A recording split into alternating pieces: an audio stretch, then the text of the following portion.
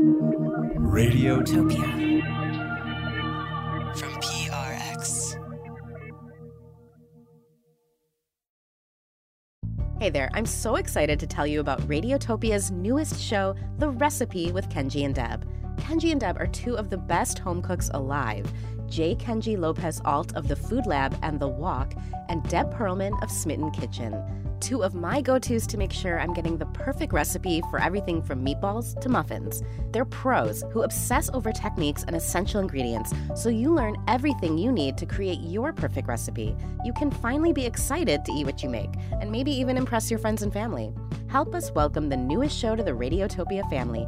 Find The Recipe with Kenji and Deb on your favorite podcast platform starting February 26th. This episode is brought to you by Progressive Insurance. Whether you love true crime or comedy, celebrity interviews or news, you call the shots on what's in your podcast queue. And guess what? Now you can call them on your auto insurance too with the Name Your Price tool from Progressive. It works just the way it sounds. You tell Progressive how much you want to pay for car insurance, and they'll show you coverage options that fit your budget. Get your quote today at Progressive.com to join the over 28 million drivers who trust Progressive. Progressive Casualty Insurance Company and Affiliates. Price and coverage match limited by state law. All right, Oakland, how you feeling? Yes. Guys, we are the Freeze. We are your house band for the evening. We're going to make up some songs, and we're going to start it off, because it's mortified, by taking it back in the day. Back in the day when I was young, I'm not a kid anymore. But some days I sit and wish I was a kid again. Back in the day when I was young, I'm not a kid anymore. But some days I sit and wish I was a kid again. Back in the day when I was young, I'm not a kid anymore. Welcome to a special edition of the Mortified Podcast. I'm Neil. And what you're hearing is a recording of something that makes us nostalgic right now, even though it was only recorded this past November. We obviously miss going to the live shows and being able to do them, not just because of the actual show itself, but because it's where we get to see and hang out with our community. The storytellers and the tech crew and the bartenders and everyone who busts their butt to make a show happen. So rather than doing what we normally do on the show, playing clips of live shows, we decided to do something we've never done on the podcast before. And that is share an entire live show. The following event was recorded on November 9th, 2019 at the New Parish in Oakland. In this recording, you'll get to hear things you don't normally hear in the podcast. You'll hear one of our live event hosts welcome the crowd, extended versions of some stories, as well as live music from a house band. Speaking of which, the music heard in today's show is by The Freeze, whose songs are totally improvised right on the spot. And now, close your eyes as we open the venue doors and take you inside to a crowded and noisy room where you'll sit amongst friends. Enjoy the show. Sit back, relax, enjoy the show, 'cause we are the Freeze. And this is how we go. Come on. Back in the day when I was young, I'm not a kid anymore. But some days I sit and wish I was a kid again. Welcome to Mortified Oakland!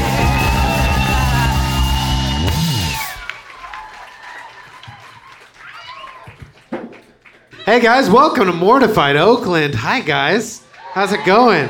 And you guys seem so amazing already, so thank you.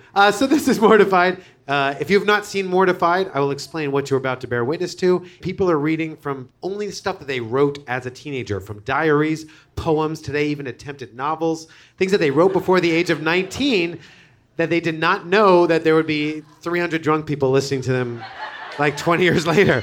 So thank you for coming, and please give it up for the four brave souls about to be mortified. Thank you.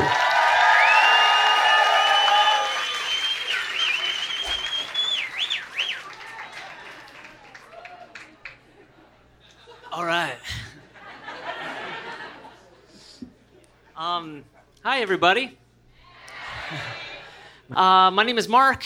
I kept a journal from the ages of 10 years old until I was 26. This journal specifically takes place between my 6th grade and 9th grade years. And when I was in 6th grade, I was not the man who stands before you today. I was skinny and like hella skinny, like super, super skinny. And due to the skinniness, jocks constantly picked on me and made me feel bad about myself. And so I had to find something that made me feel better, and that outlet was women. However, at that point, I had a undiagnosed case of ADD. It didn't get diagnosed until much, much later in life. And the thing is, I could get girls and I could have a girlfriend, and that didn't seem to be the issue. But my parents had this great relationship, and all I wanted was this long-lasting, loving relationship. And for some reason, I couldn't realize why I couldn't keep a girlfriend for longer than a week. And then as I went back and kind of read my journal, getting it ready for Mortified, my ADD riddled journal, it became very obvious. So here we go. 2/20/92. Today, me, Jessica, Travis, Mark, Erica, and Stephanie went to the library. It was really cool because Erica asked Mark out, and I Frenched Jessica. That's all I wrote in that entry. 2/27/92. I'm so, I don't know, fucking mad. My girlfriend Jessica just dumped me. What a crock. She was the first girl that I ever kissed. Yesterday, I got humiliated in front of the gym. I had to do 25 perfect push-ups in front of everybody. What a crock. The past 2 days have been horrible. Well, gotta go. Bye.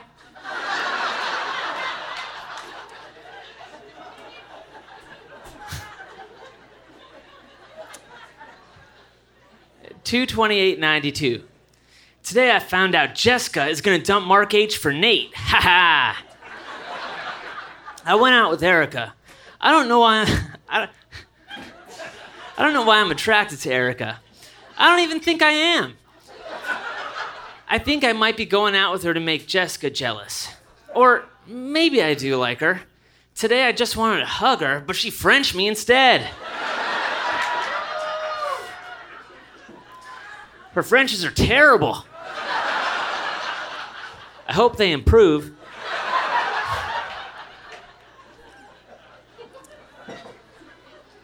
They're not like Jessica's French kiss at all. She was better at it. A lot better. Or maybe it was the sparks I felt because I loved her. Yeah, you won't be saying that later. Today, I wore a Walnut Creek, California 94596 t-shirt. Like 90210. Some people thought it was funny. Some people hated it. I miss Jessica very much. God, if you're listening, please bring her back to me if you exist and you're reading this.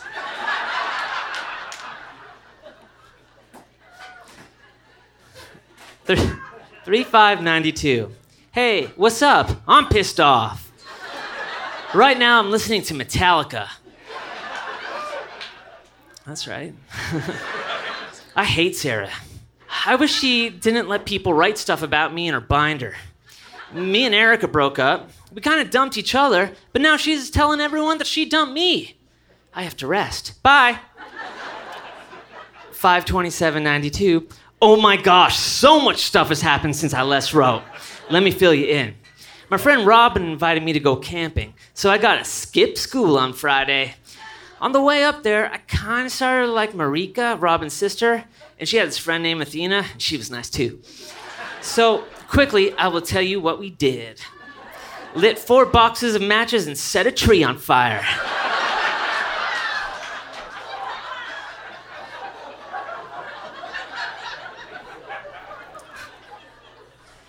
Chased cars and threw rocks at them.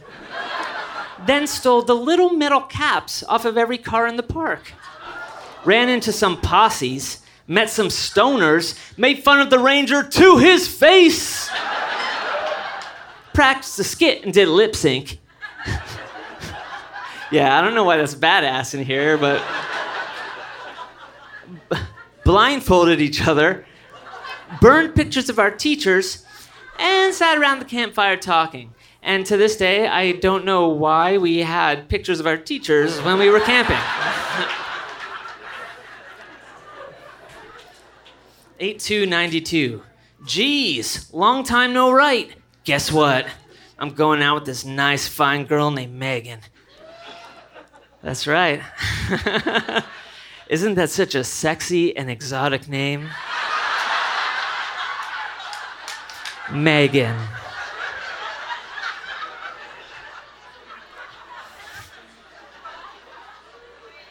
I got braces. They're kind of weird. Tomorrow I have to get 8 teeth pulled out. I liked candy. Before that happens, I'm gonna French her again.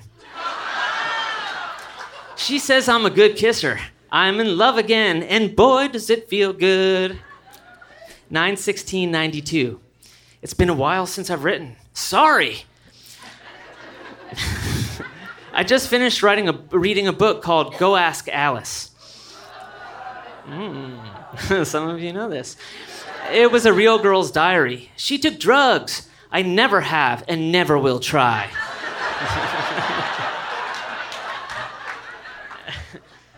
10/16/92. I'm gonna be a psycho for Halloween.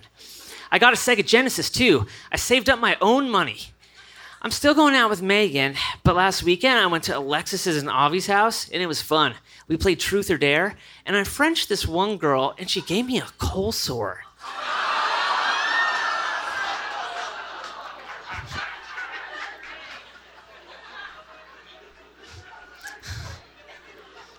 I'm letting my hair grow long like my idol Tom Petty.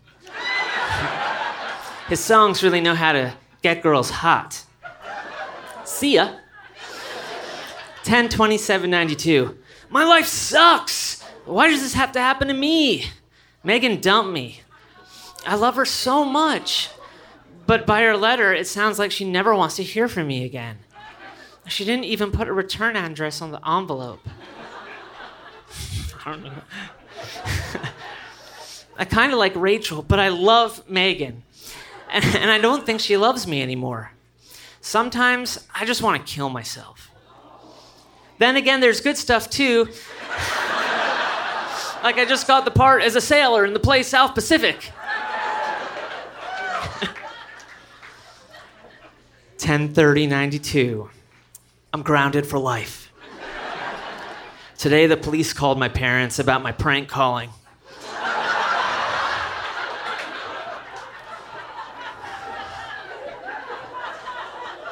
And my mom and dad had to take me to the police station. It was awful. They played back all of the messages.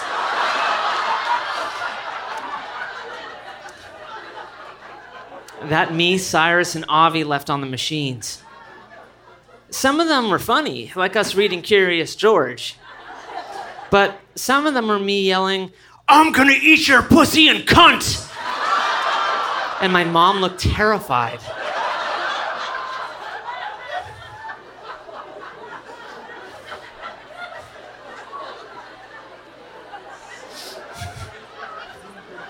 I feel so bad.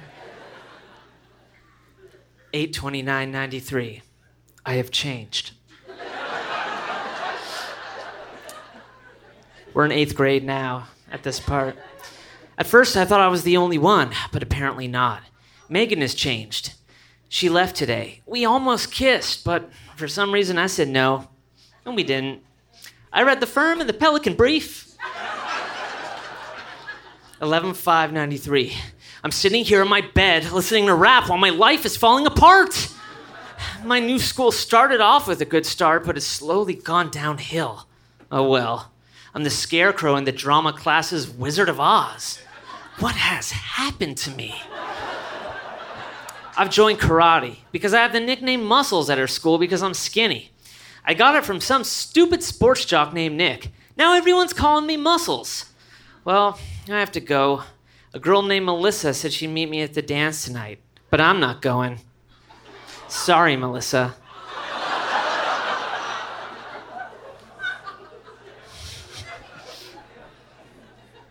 Long time no write. So many things have happened. Like Rebecca, ISHT. So as I started getting older, I started doing more, getting more sexually, I don't know what the fuck you call it. But yeah, lots of sex stuff started happening, and I needed to write about it in my journal because I had nobody else to tell it about. But I didn't know if my parents were like snooping into my room and figuring everything out. And so I used acronyms because I am fucking smart. And they won't find out about anything. But as I go back and I'm looking through my journal, I'm realizing that the acronyms are actually way fucking worse than what I actually did. Like, F.K was French kiss.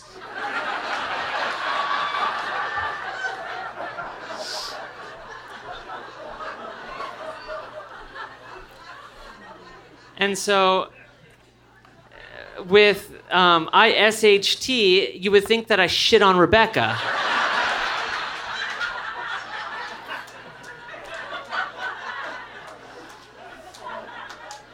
Stood for sucked her tits. Can you believe that?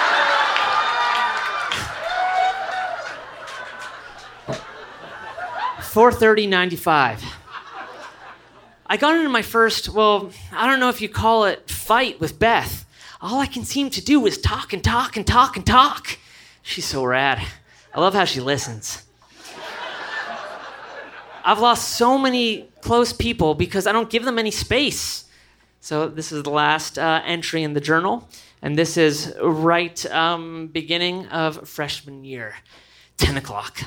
Don't know what to do. Katie is my best friend, and now suddenly we're going out. I FB her, and it was kind of sick. Finger bang.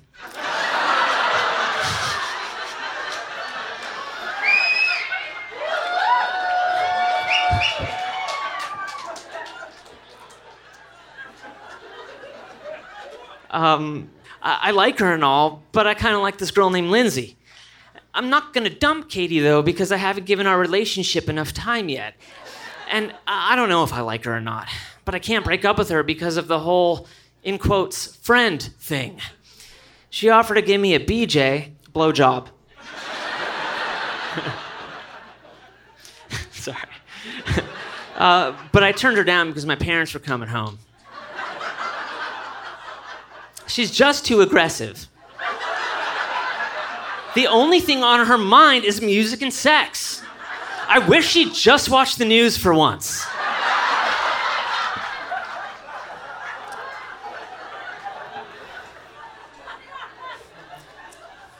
I just look back at my old journal entries and I'm feeling kind of sentimental. Things are so much different now than they were. I'm listening to the Cranberries, Ace of Base, Jerky Boys, Nirvana, Nine Inch Nails, and Green Day. I wonder if anybody will ever read this stuff. So...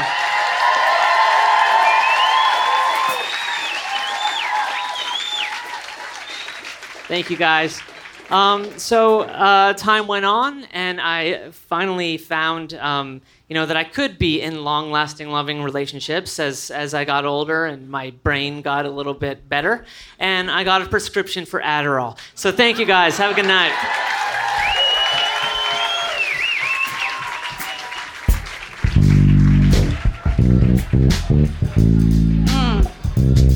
All right. Okay. But listen, oh my gosh, I'm on a mission. All these girls I just wanna be kissing. It's getting hot up in the kitchen. I always leave them wanting more. And leave them with a cold sore. And missing teeth. Hey, is your refrigerator running? I'm gonna eat pussy. Oh, my mom is coming.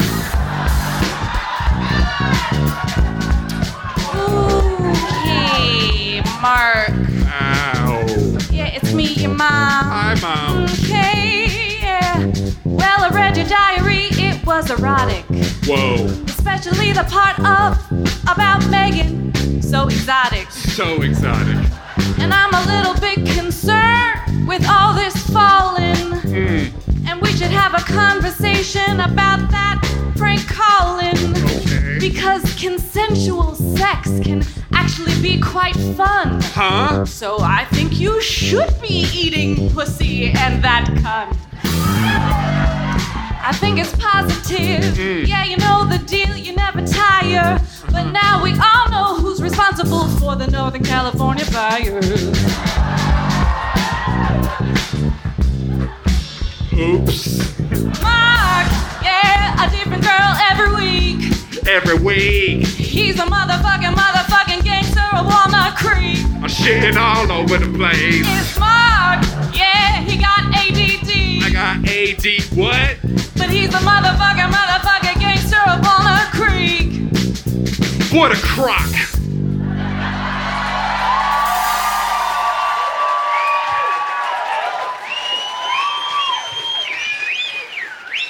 Hi, everybody. My name is Anique, and I started writing these journals when I was 13. Back then, I always wanted what I couldn't have. So I started focusing on some things that were truly unattainable. The New Kids on the Block? Yes, I got some fans out here. And Mark Wahlberg. But hold up. So back then, he wasn't like this big shot, Hollywood producer and A-list actor. He was Marky Mark of, all right, awesome. You guys know this, of Marky Mark and the Funky Bunch. Okay, 12/1/89. My birthday wish is going to be to meet the New Kids. I think I realized the New Kids on the Block aren't good for me. Say I married one of them. I really don't think I would be able to hack it. I would hardly ever see my husband, and well, if we had a child, it wouldn't be good for the kid either. I wonder what kind of example it would be on the kid. January 17th, 1990. Still can't get used to the fact it's 1990. Well, on Sunday, I saw a movie with Melissa Gilbert. And just to make sure everyone knows, Melissa Gilbert is originally from Little House on the Prairie. And she is Sarah Gilbert's older sister, if you know from Roseanne fame. So her fiance was really good looking. You could see he really cared about her. That is exactly the kind of guy I want to marry. I know I love Jonathan Knight of New Kids on the Block, but I know I might not ever get to even meet him.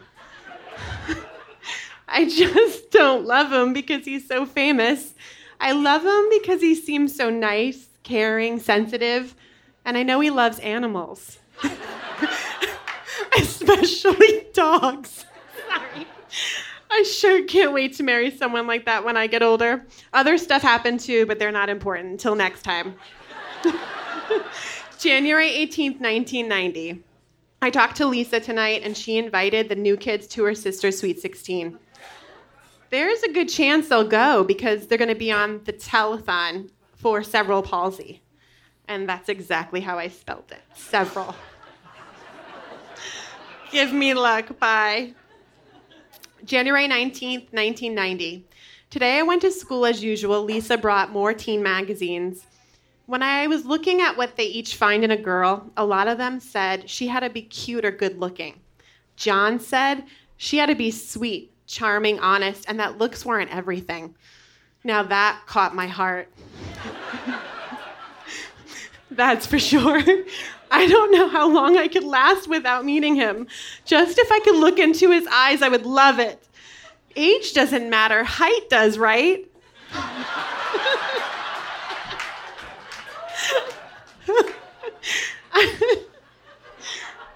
I hope and I wish and pray that I could at least meet him. It is so tough knowing that I love him, but I have never met him in person.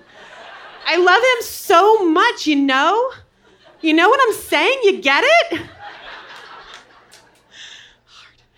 February 22nd, 1990. 21 days left till the New Kids concert. Here is a letter I would give to Jonathan Knight. I'll know why and when I would. Jonathan, I like you so much because you seem so sweet, honest, caring, and kind. The reason I'm giving you this is because I couldn't meet you in person. If I did, I wouldn't act myself. I really don't know how I would act. I wish so much that there wasn't any New Kids. Well, I'm glad there is, but I really wish you were just some plain normal guy who's not famous and is not related to or know anyone famous. What my dream is that one day I hope to just bump into you when New Kids is over and not around anymore. I hope to get into a conversation and I will get to know you and vice versa as I really am. And I will say, I can't believe that I haven't asked you what your name is. You will say, it's Jonathan Knight. Duh. I will say, I'm so sorry I didn't recognize you. You will say, that's okay, I'm glad you did it. Then we will go on from there. It would be like destiny or fate. Great dream, huh? Don't worry, I never stop dreaming. Who knows? Dreams can come true, and it can happen to me. December 5th, 1991. Well, Kay and Lisa, whom I was just talking on the phone with, are mad at me and vice versa. First of all, Kay is at Lisa's, and the three of us were talking about what we're going to give Marky Mark at the concert and how we're going to dress. All we could think about was how we were going to give him a picture and a letter. So I thought I would ask my brother about how we could attract Mark's attention. I mean, after all, we are going to be in the front row. Well, my brother said to dress like a slut.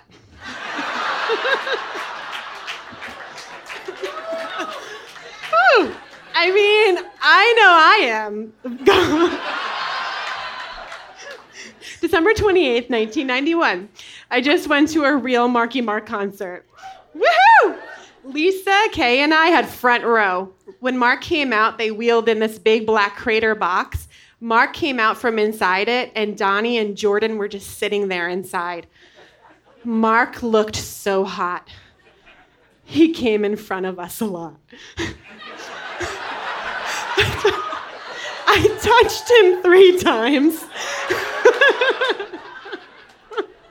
Mark took a flower from Lisa. After he performed about 3 songs or 2 songs, he went into the black box where Jordan and Donnie were, and he took off his clothes while the rest of the Funky Bunch performed. Then he came out after them and started rapping the love song. He was only wearing boxers. Then he sang this song, I Need Money, and this girl actually gave him real money. So he kissed her and took it. So I decided to take out $1, and I held my arm out, and he came over and actually took it. No kiss, though. Totally sucks. I was in shock, and he put the $1 in his pocket. He must have grabbed himself so many times when he did the love song. He also said, I wish I could have sex with every one of you girls, and made us chant, sex, sex, sex. I love Mark so much. He is so hot and sexy. Bye. I want Marky Mark. Friday, October 23rd, 1992. I just came back from the Chaminade dance not too long ago. I saw this guy who was pretty cute, and I really wanted to dance with him if a slow song came on. I just went right up to him and asked him to dance, and he said yes. Thanks. It's cool. I was so happy. He said his name was Adam, and I told him mine. At the end of the night, he asked me if I had a pen so he can give me his phone number. I think I really do like him a lot. Good night. Sunday, November 1st, 1992. Adam came over, remember him? I've been talking to him this whole week. We went into the TV room, and he said, let's arm wrestle. So we did. Then we were watching the movie Some Kind of Wonderful, and we just started kissing. I like him so much. He's such a sweetheart. Bye. I heart Adam. Monday, November 23rd, 1992. Well, it's been exactly 1 month since I met Adam, and I'm going out with him. I really like him. It's really strange liking someone for a change because all the guys I usually like don't like me. I can't believe I'm so attracted to him. The thing is, I still have feelings for other guys, like Javier. November 30th, 1992.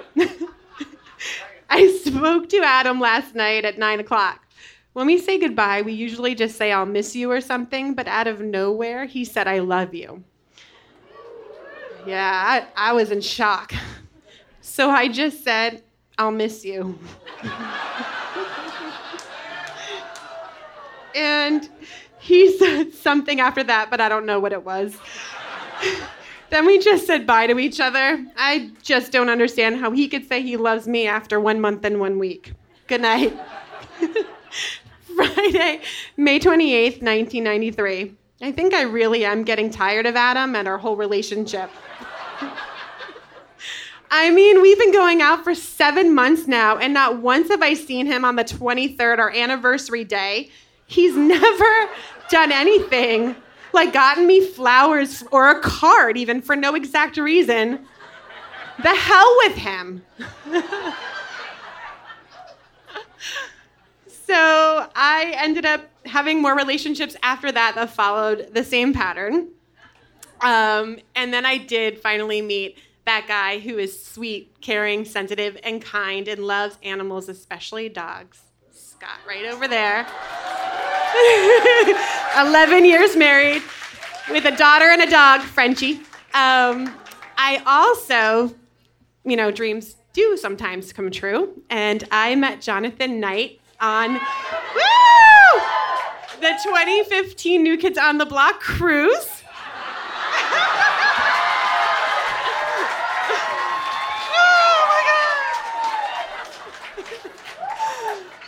And I have to say, it was everything I imagined it would be.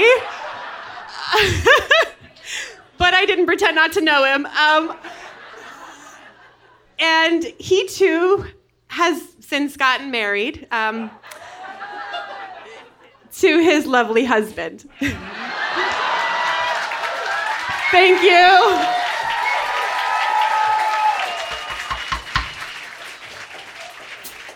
You're listening to a very special edition of the Mortified Podcast recorded live in Oakland at the New Parish.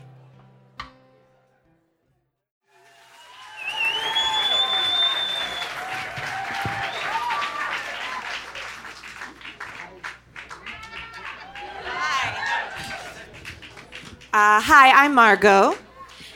And growing up, I was a pasty, depressed vegetarian.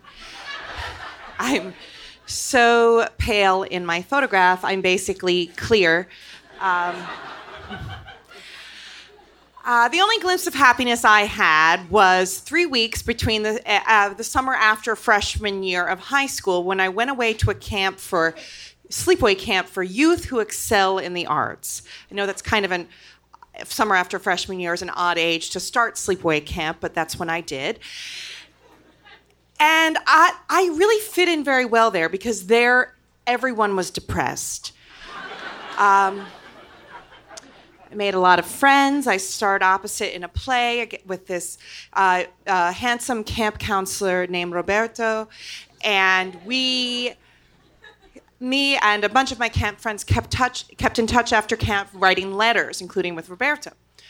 And I didn't see any of them after camp until a few years later. My parents and I went on a spring break vacation to St. Thomas in the Virgin Islands. And after about 3 days of them dealing with Sylvia Plath on the beach, just like covered in SPF 98, studying for the SATs, I approached my happily married parents and I was like, hey, my friend Roberto, an older Puerto Rican gentleman you've never met, lives just a quick puddle jumper away. And I was wondering if you'd like to put me, your 17-year-old virginal daughter, on a plane alone to go see Roberto. And they were like, please leave. So they then paid for me to get on a plane.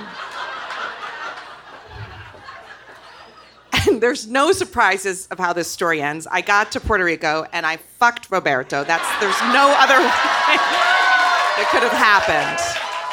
And then I came back to New Jersey and I took a notebook and I wrote one journal entry in it that was 22 pages, chronicling the before, during, and after of my virginity loss, disguised it, then the front row can see, disguised it in a notebook labeled chemistry to throw off my mother. It worked. And I'll just read for you some excerpts. I've whittled it down, way down. Okay. I walked out of the terminal, and there he was, in a light purple collared shirt with denim shorts and black sandals.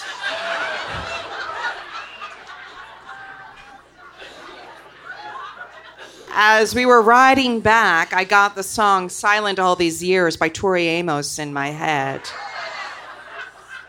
There's a line in that song that goes, and with everybody looking at you, you take hold of my hand. And I thought to myself, if he takes hold of my hand, I'll let it go further than just a friendship. And if he doesn't, I'll just leave it as is, which is okay, too. And suddenly, within 5 or 10 seconds of that thought, he took one hand off the steering wheel and he took mine. His friend Roxanne was in the back seat, and I'm sure she saw, but it didn't matter. With everyone looking, he took hold of my hand. No one else's.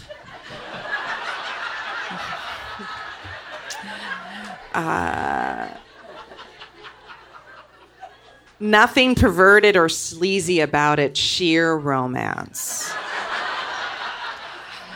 We dropped Roxanne off. He took me to this beautiful area in Old San Juan. We stood there with his arms around me, staring at the view. And ever so slowly, he turned around and he kissed me. A beautiful kiss, soft, confident, and very sincere. His touch was so gentle upon my breasts. It was very obvious that he was a caring lover and that he had had his fair share of experiences. I remember thinking, should I stop this? We work so well together as friends, yet the thought that kept repeating in my brain was, this is good. Finally, this is happening between us. We moved over to the grass, and it continued there. He was so sensual, and I mean that to the utmost degree. Touching me and kissing me and putting all his heart into it. Not the half-assed childish groping I've been so accustomed to lately.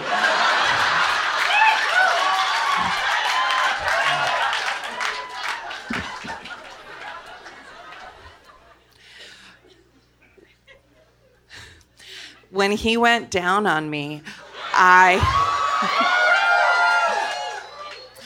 knew that he must respect and care for me very much to do that.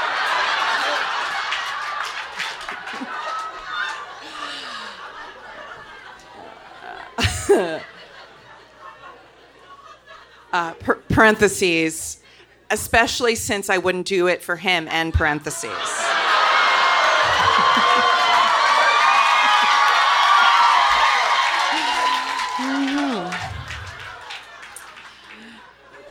After much activity, I started to tire out.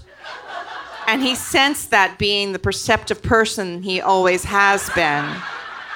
So we just lied there together, practically naked, together.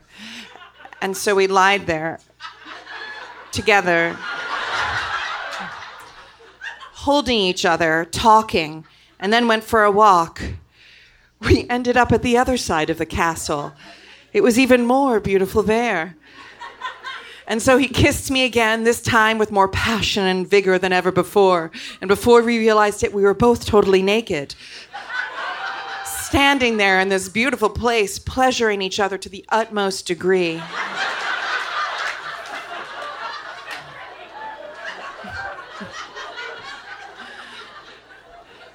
Just the through line. This is the 90s where, and so I'm very obsessed with not, there's this B plot that I'm obsessed with not getting AIDS, and you can see this in this story. It's subtle, but you'll see it. Okay. For example, in this part. Okay, and right before things got too extreme, I said, if you're gonna do something, you better have something. And he said, not here. And with that, we continued. Then I said I could resist him. In fact, I would resist him all the way to the car. So he kept trying to seduce me, and I kept ignoring him. And he began to get very frustrated. And so he picked me up and he threw me to the ground and he started kissing me. And I kept saying, no, leave me alone, all jokingly. And suddenly he stopped and said, I can't do this. I feel like I'm raping you and I don't want to feel like that. And I thought that was just the sweetest, most adorable thing.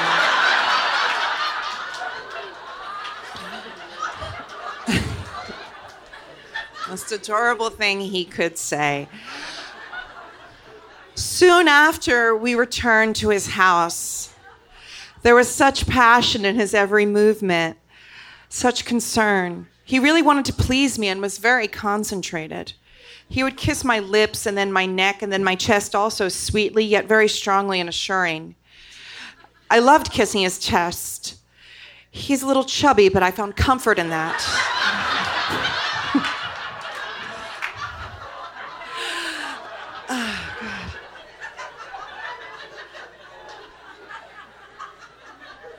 A few moments later, as he was laying on top of me, looking down at me with his dark hair all tousled, his shirt off, and his eyes staring at me and my naked body, he said, should I go get a condom? And I said, do you want to? And he said, only if you do. That's what did it for me. The fact that he wanted to make sure I was comfortable with it. I said, I want to. And he said, so do I. And so he went to go get a condom. And I went to the bathroom. I wasn't nervous or scared, just happy and perfectly quintessential.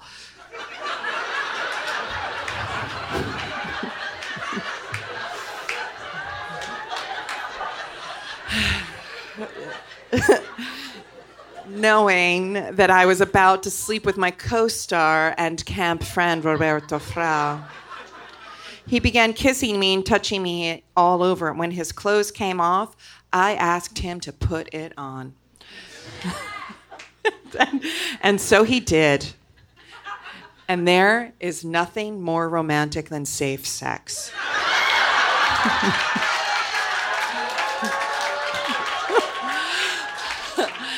The feeling of this is okay, there's nothing wrong with what I'm doing, makes everything so much more enjoyable. He asked me if we should put on more lubricant. I said it didn't really matter. And he said, well, I don't want to hurt you.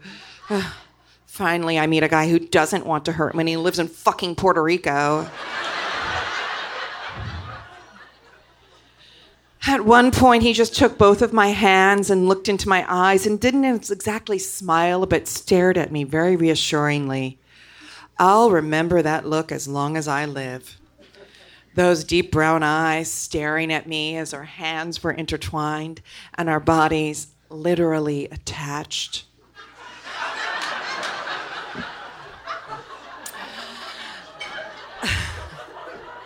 We had so much fun there just laughing. At one point, he said, we're such good friends. We do everything together. Then we spoke of seeing each other again, and we pinky swore that we'd see each other at least one more time. I don't think I'm in love with him. Although I love him terribly, the whole situation was just so incredibly beautiful. Like some unrealistic love story you've always dreamed of. A tall, dark, and handsome older guy sweeping you off your feet with fine dining, beautiful scenery, and romantic settings. And it all happened to me. It's hard coming back to New Jersey life without him. But he made me happy. A noble accomplishment. I'll see him again someday. Perhaps in a few months. Perhaps a few years. Perhaps when I'm 30 and divorced.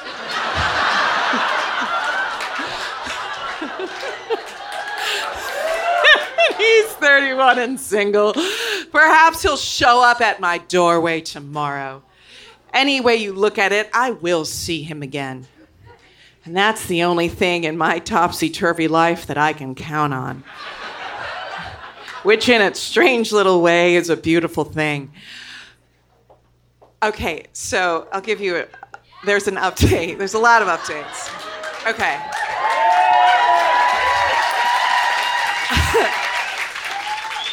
So I did see him again. So he went to college in Boston, and I lived in New Jersey. And again, I don't know if it was that it was the 90s or that I was the youngest child or if that my parents were bad parents, but they didn't care again.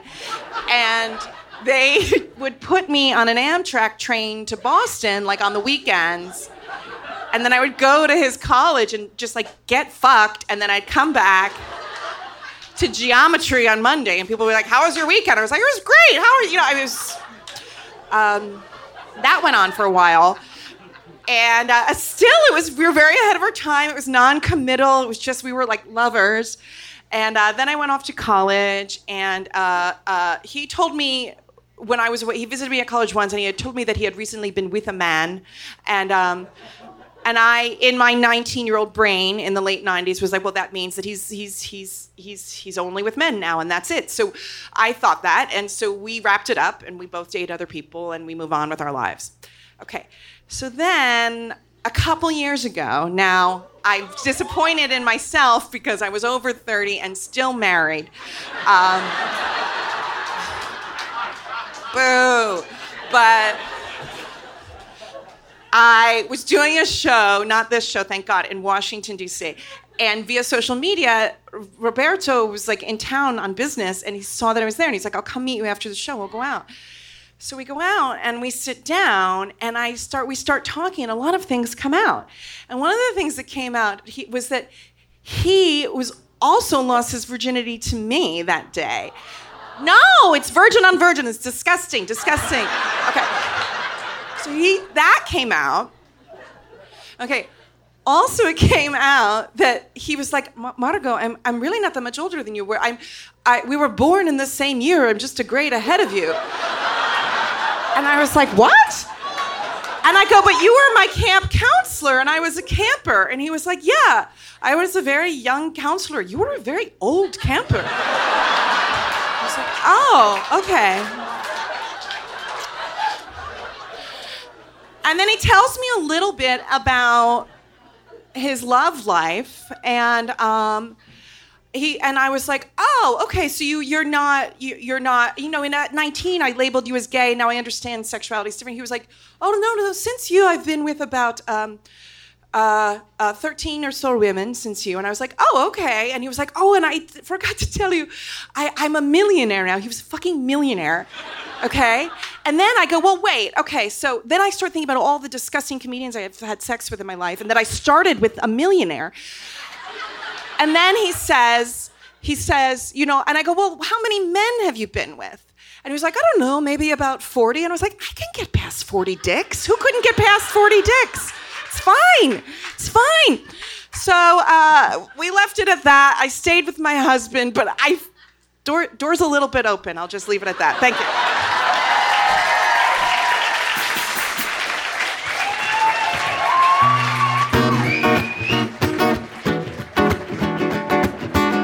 With your sexuality, I think about the way that you just rocked me, and I masturbated inside of a car. Weird. Or by the castle, not sure where we are. That's fine. Ooh, you don't make me sick. No. That virgin on virgin action, that's not legit. But you a millionaire, so I can get over 40 dicks. Pretty sure I can. You know where this is gonna go. I'm definitely gonna fuck Roberto. You know where this is gonna go. I'm definitely gonna fuck Roberto. You know where this is gonna go. I'm definitely gonna fuck Roberto. For like a while. You know where this is gonna go. I'm definitely gonna fuck Roberto. You know where this is gonna go. I'm definitely gonna fuck Roberto. Virgin. You know where this is gonna go. I'm definitely gonna fuck Roberto. You know where this is gonna go. I'm definitely gonna fuck Roberto. You know where this is gonna go. I'm definitely gonna fuck Roberto.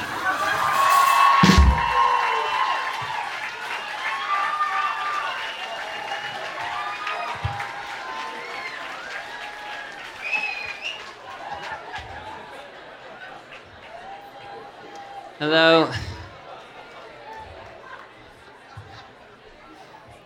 My name's Kevin. And that's my rabbit.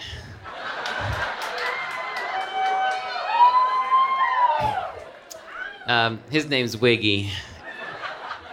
And so when I was 16 years old, I became kind of obsessed with a book we read in my English class, The Catcher in the Rye. So that's not so unusual for a teenager. But what is unusual is what I thought should happen next. I decided what made the most sense was for me to become close personal friends with the author, J.D. Salinger. And I decided this in spite of what I knew about him, that he was a 70-year-old recluse who hated everyone. I was undeterred by this information and somehow managed to track down his address.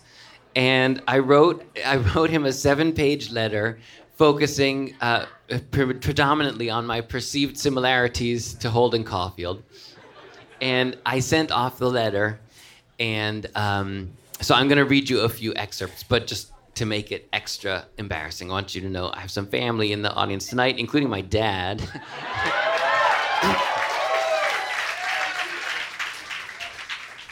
Who, if I'm not mistaken, took that picture.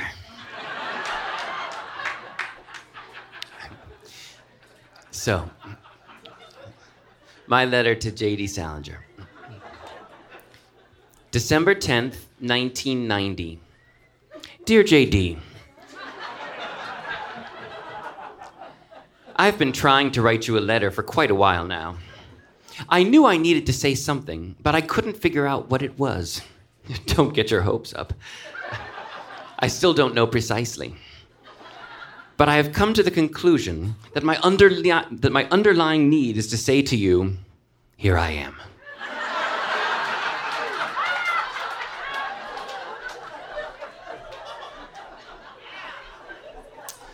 So, I am entitling this letter, Kevin.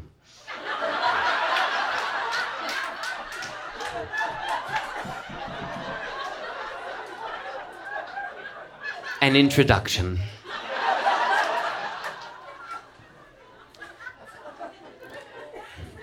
I suppose what originally inspired me to write to you was The Catcher in the Rye.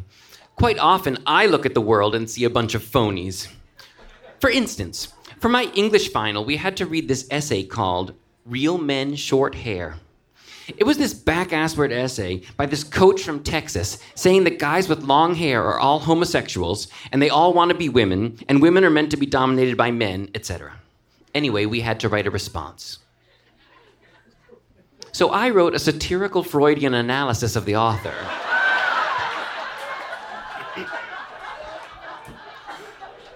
A total joke. I made up all these disgusting sexual tableaus that he must have witnessed as a child. But when I read it aloud in class,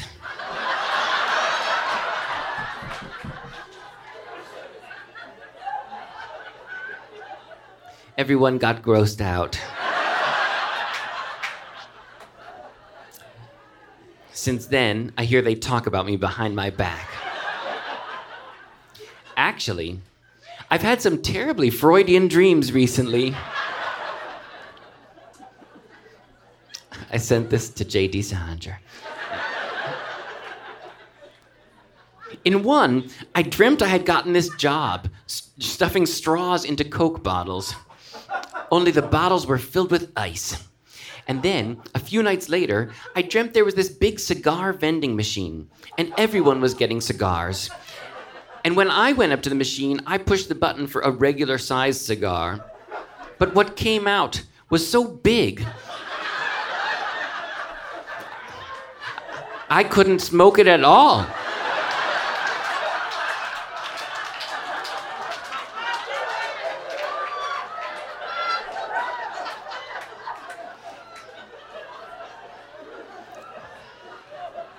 I had to use it as a walking stick.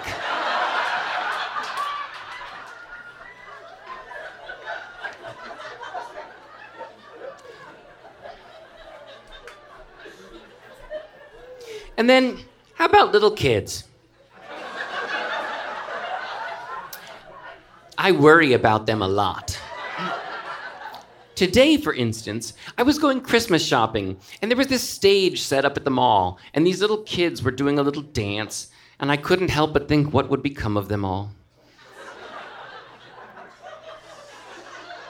Those little girls in their little tutus. Who knows if they might all be whores someday?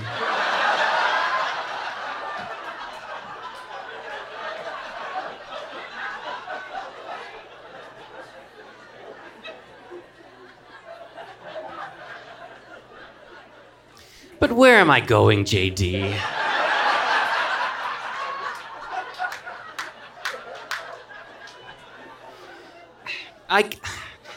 I can't spend my whole life wandering around malls watching little kids.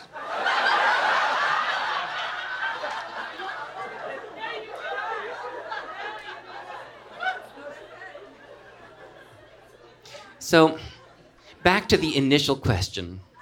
Why am I writing to you? I would like to be your friend. How about it? Your friend, Kevin Andrew Wofsy.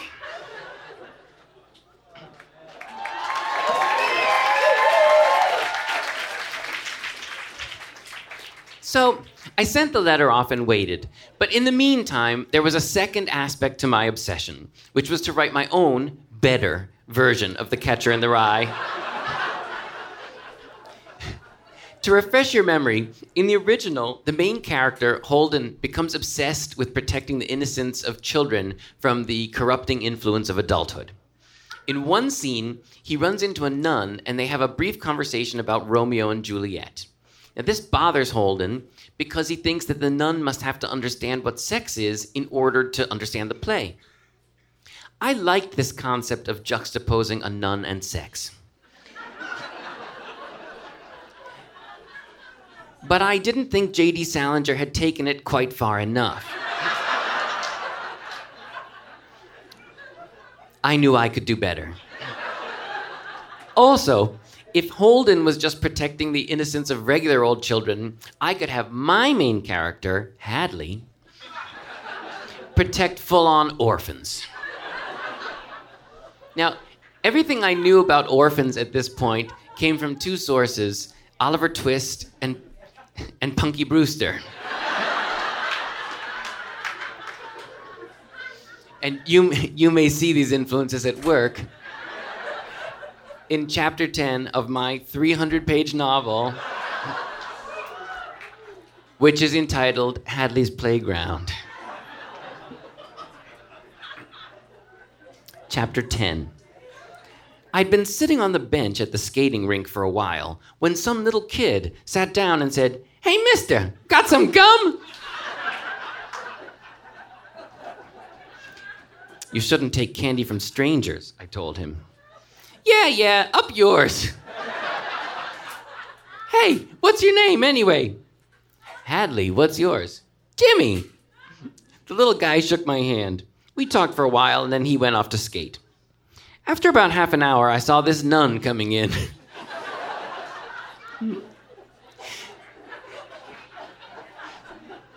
She went up to the edge of the rink and shouted, "Orphans!"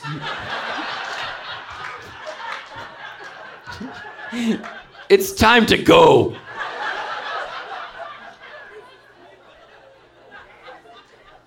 Jimmy turned and saw me. I just looked at him serenely and said, "It's all right.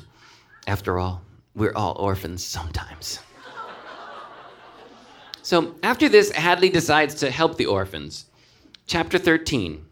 After school, I drove over to the orphanage. It was old and decrepit. The floor was covered with those vinyl tiles that looked like puke. I went up to the counter where the head nun sat. She looked like she was about 65, but she was pretty well preserved.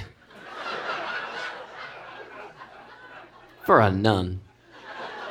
I told her I was there to see Jimmy. She called out to the assistant nun and told her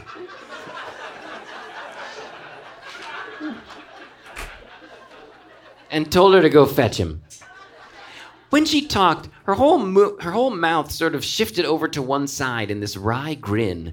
She probably wanted to be British or something. Before long, the assistant nun came down with Jimmy. Turns out she was the one from the skating rink.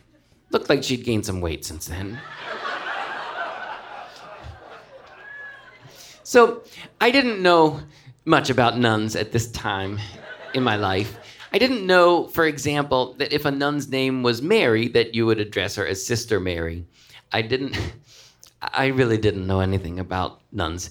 And before I read this next part, I just want to say, if there are any nuns in the audience tonight, I'm very sorry. Chapter 14.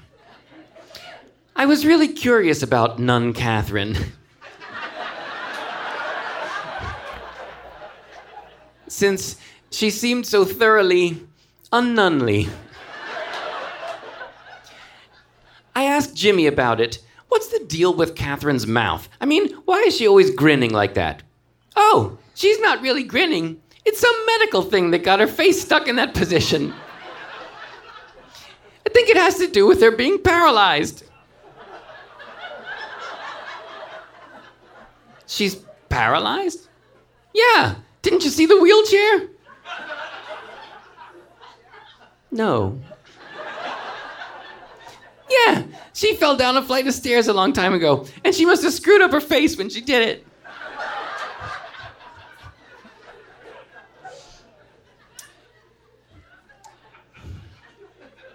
Pretty soon we drove back to Nun Central Station.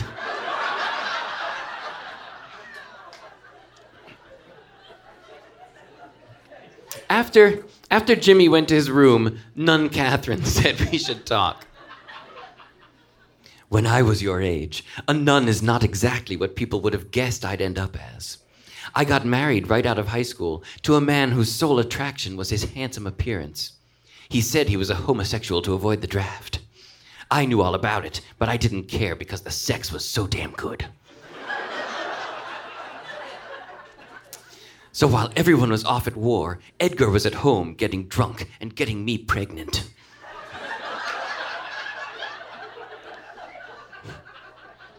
And then one night, he came up to the apartment, drunk, asking where the hell dinner was. I told him there was no dinner because I had morning sickness. He stared me down and bellowed, "You can't have morning sickness now, woman! It's night!"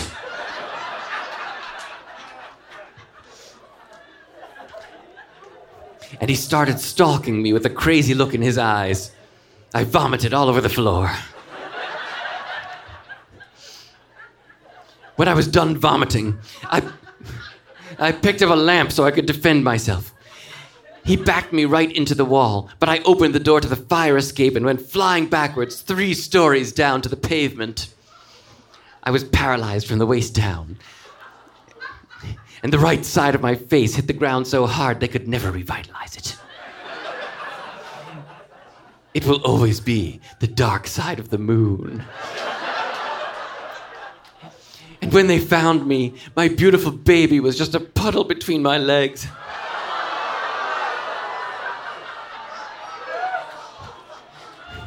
I already said I'm sorry. And I could never have children again.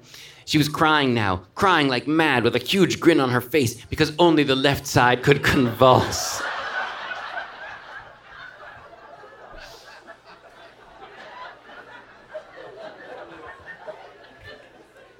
So what could I do, Hadley? There was really only one option for me, and that was the convent. It doesn't mean I ever embraced Catholicism. An orgasm isn't the only thing you can fake.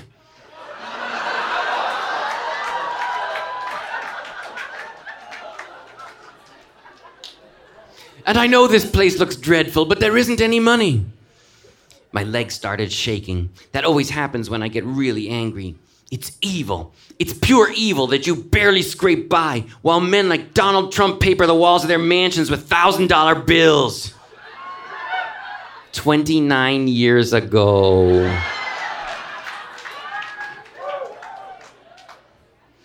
So after this encounter, Hadley can't stop thinking about the suffering and the injustice of the orphans, and he's trying to figure out how to solve it. Finally, he comes up with a plan. Chapter 17. On the way to the orphanage, I passed this rug store, and I stopped in and asked the manager if he had any scraps he didn't need. He said he had tons of them. Then I drove to the orphanage triumphantly and announced to Nun Catherine that we were about to do some redecorating. She smiled. I mean, with her, it's hard to tell because the way her face is all paralyzed.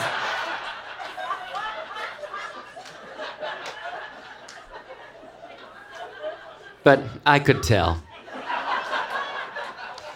Then we started nailing scraps of rug on top of that awful puke brown floor, and everyone was getting teary-eyed because the place looked so much better. The orphanage had gone from sepia tones to psychedelic in one afternoon.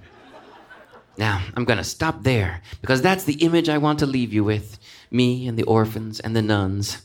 I'm not going to tell you about all the little things that have happened since then, because I'm not a reporter, and I never will be. I'm a poet, for better and for worse. And now I know what life is all about.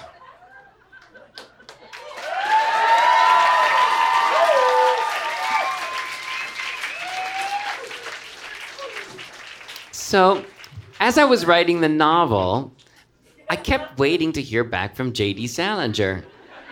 And eventually I did. Not only was my letter returned to sender unopened, but it had a stamp across it that I didn't even know existed.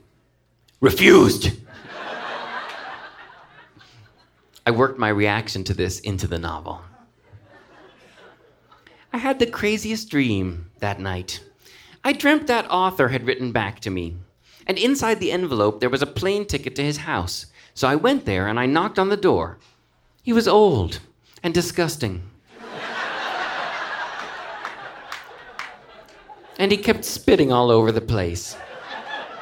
The first words out of his mouth were, "Care for a hot dog?"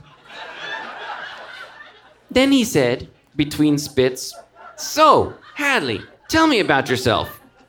So I started talking. Only, while I was talking, he died.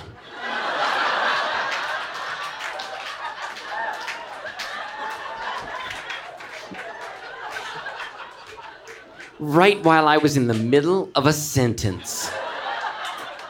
I thought that was about the rudest thing ever. So I left and vowed never to have anything to do with him again. Thank you.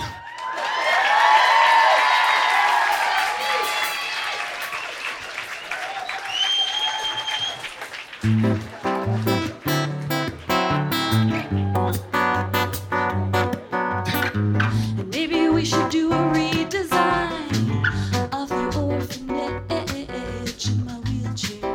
In your wheelchair that I didn't see, even though I wrote it there.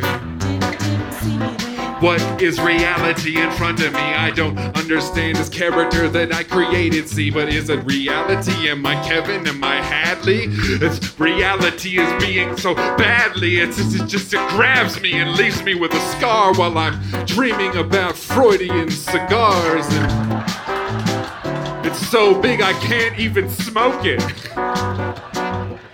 But then this guy that wrote the book that had all my imagination off the hook, his name was J.D. Salinger. Yes, and I don't know how to rhyme with that. But I wrote to him like he was my best friend, like my best friend. I said, J.D., it's me, Kevin J.D. It's me, it's Kevin J.D. An introduction. J.D., what do you have to say to me? Hi, I'm J.D. Salinger. Would you like a hot dog? No? Okay, well for me. So hey, listen, Kevin.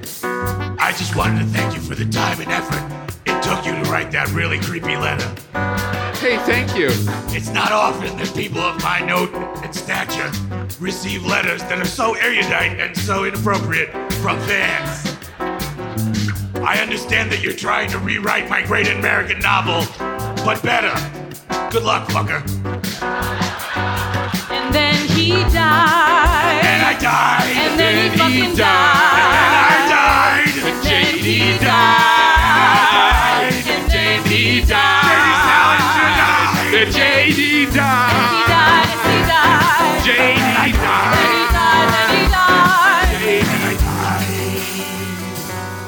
But my novel was pretty good. That one's for you, Dad.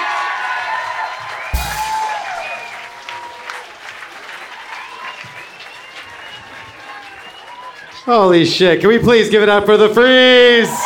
What? We saw some weird shit go down tonight.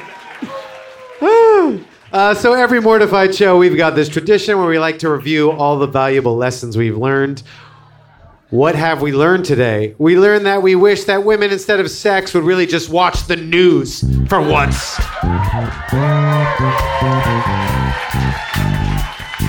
We discovered if you're in a boy band, it's totally appropriate to make adolescents chant sex and take money from them.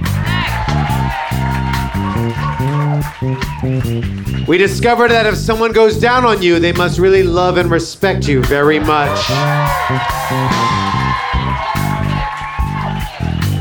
And we discovered that orgasms aren't the only thing you can fake.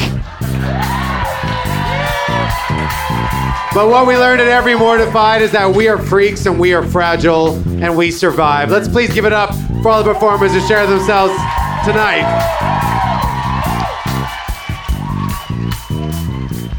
This concludes our special presentation of an entire Mortified live event recorded November 9th, 2019 at the New Parish in Oakland. It featured appearances by Mark, Anik, Margot, and Kevin. If you're looking for a good read, Margot has published a few books on the art of storytelling. Check them out at margotlightman.com. You can also find them on Amazon, along with Mortified's 3 books. Mark Schwartz, who was the first performer in today's show, just helped launch a campaign called Extra Beds Equals Extra Lives to build emergency housing for medical staff so they don't have to worry about bringing COVID home to their families. Donate by searching for Extra Beds Equals Extra Lives on GoFundMe. Scott Lifton served as the onstage host, and the Freeze, of course, served as the house band. Members include Brendan Hill, Lorne Nagel, Sanjay Pardonani, Brian Rodvian, and Olive Mitra.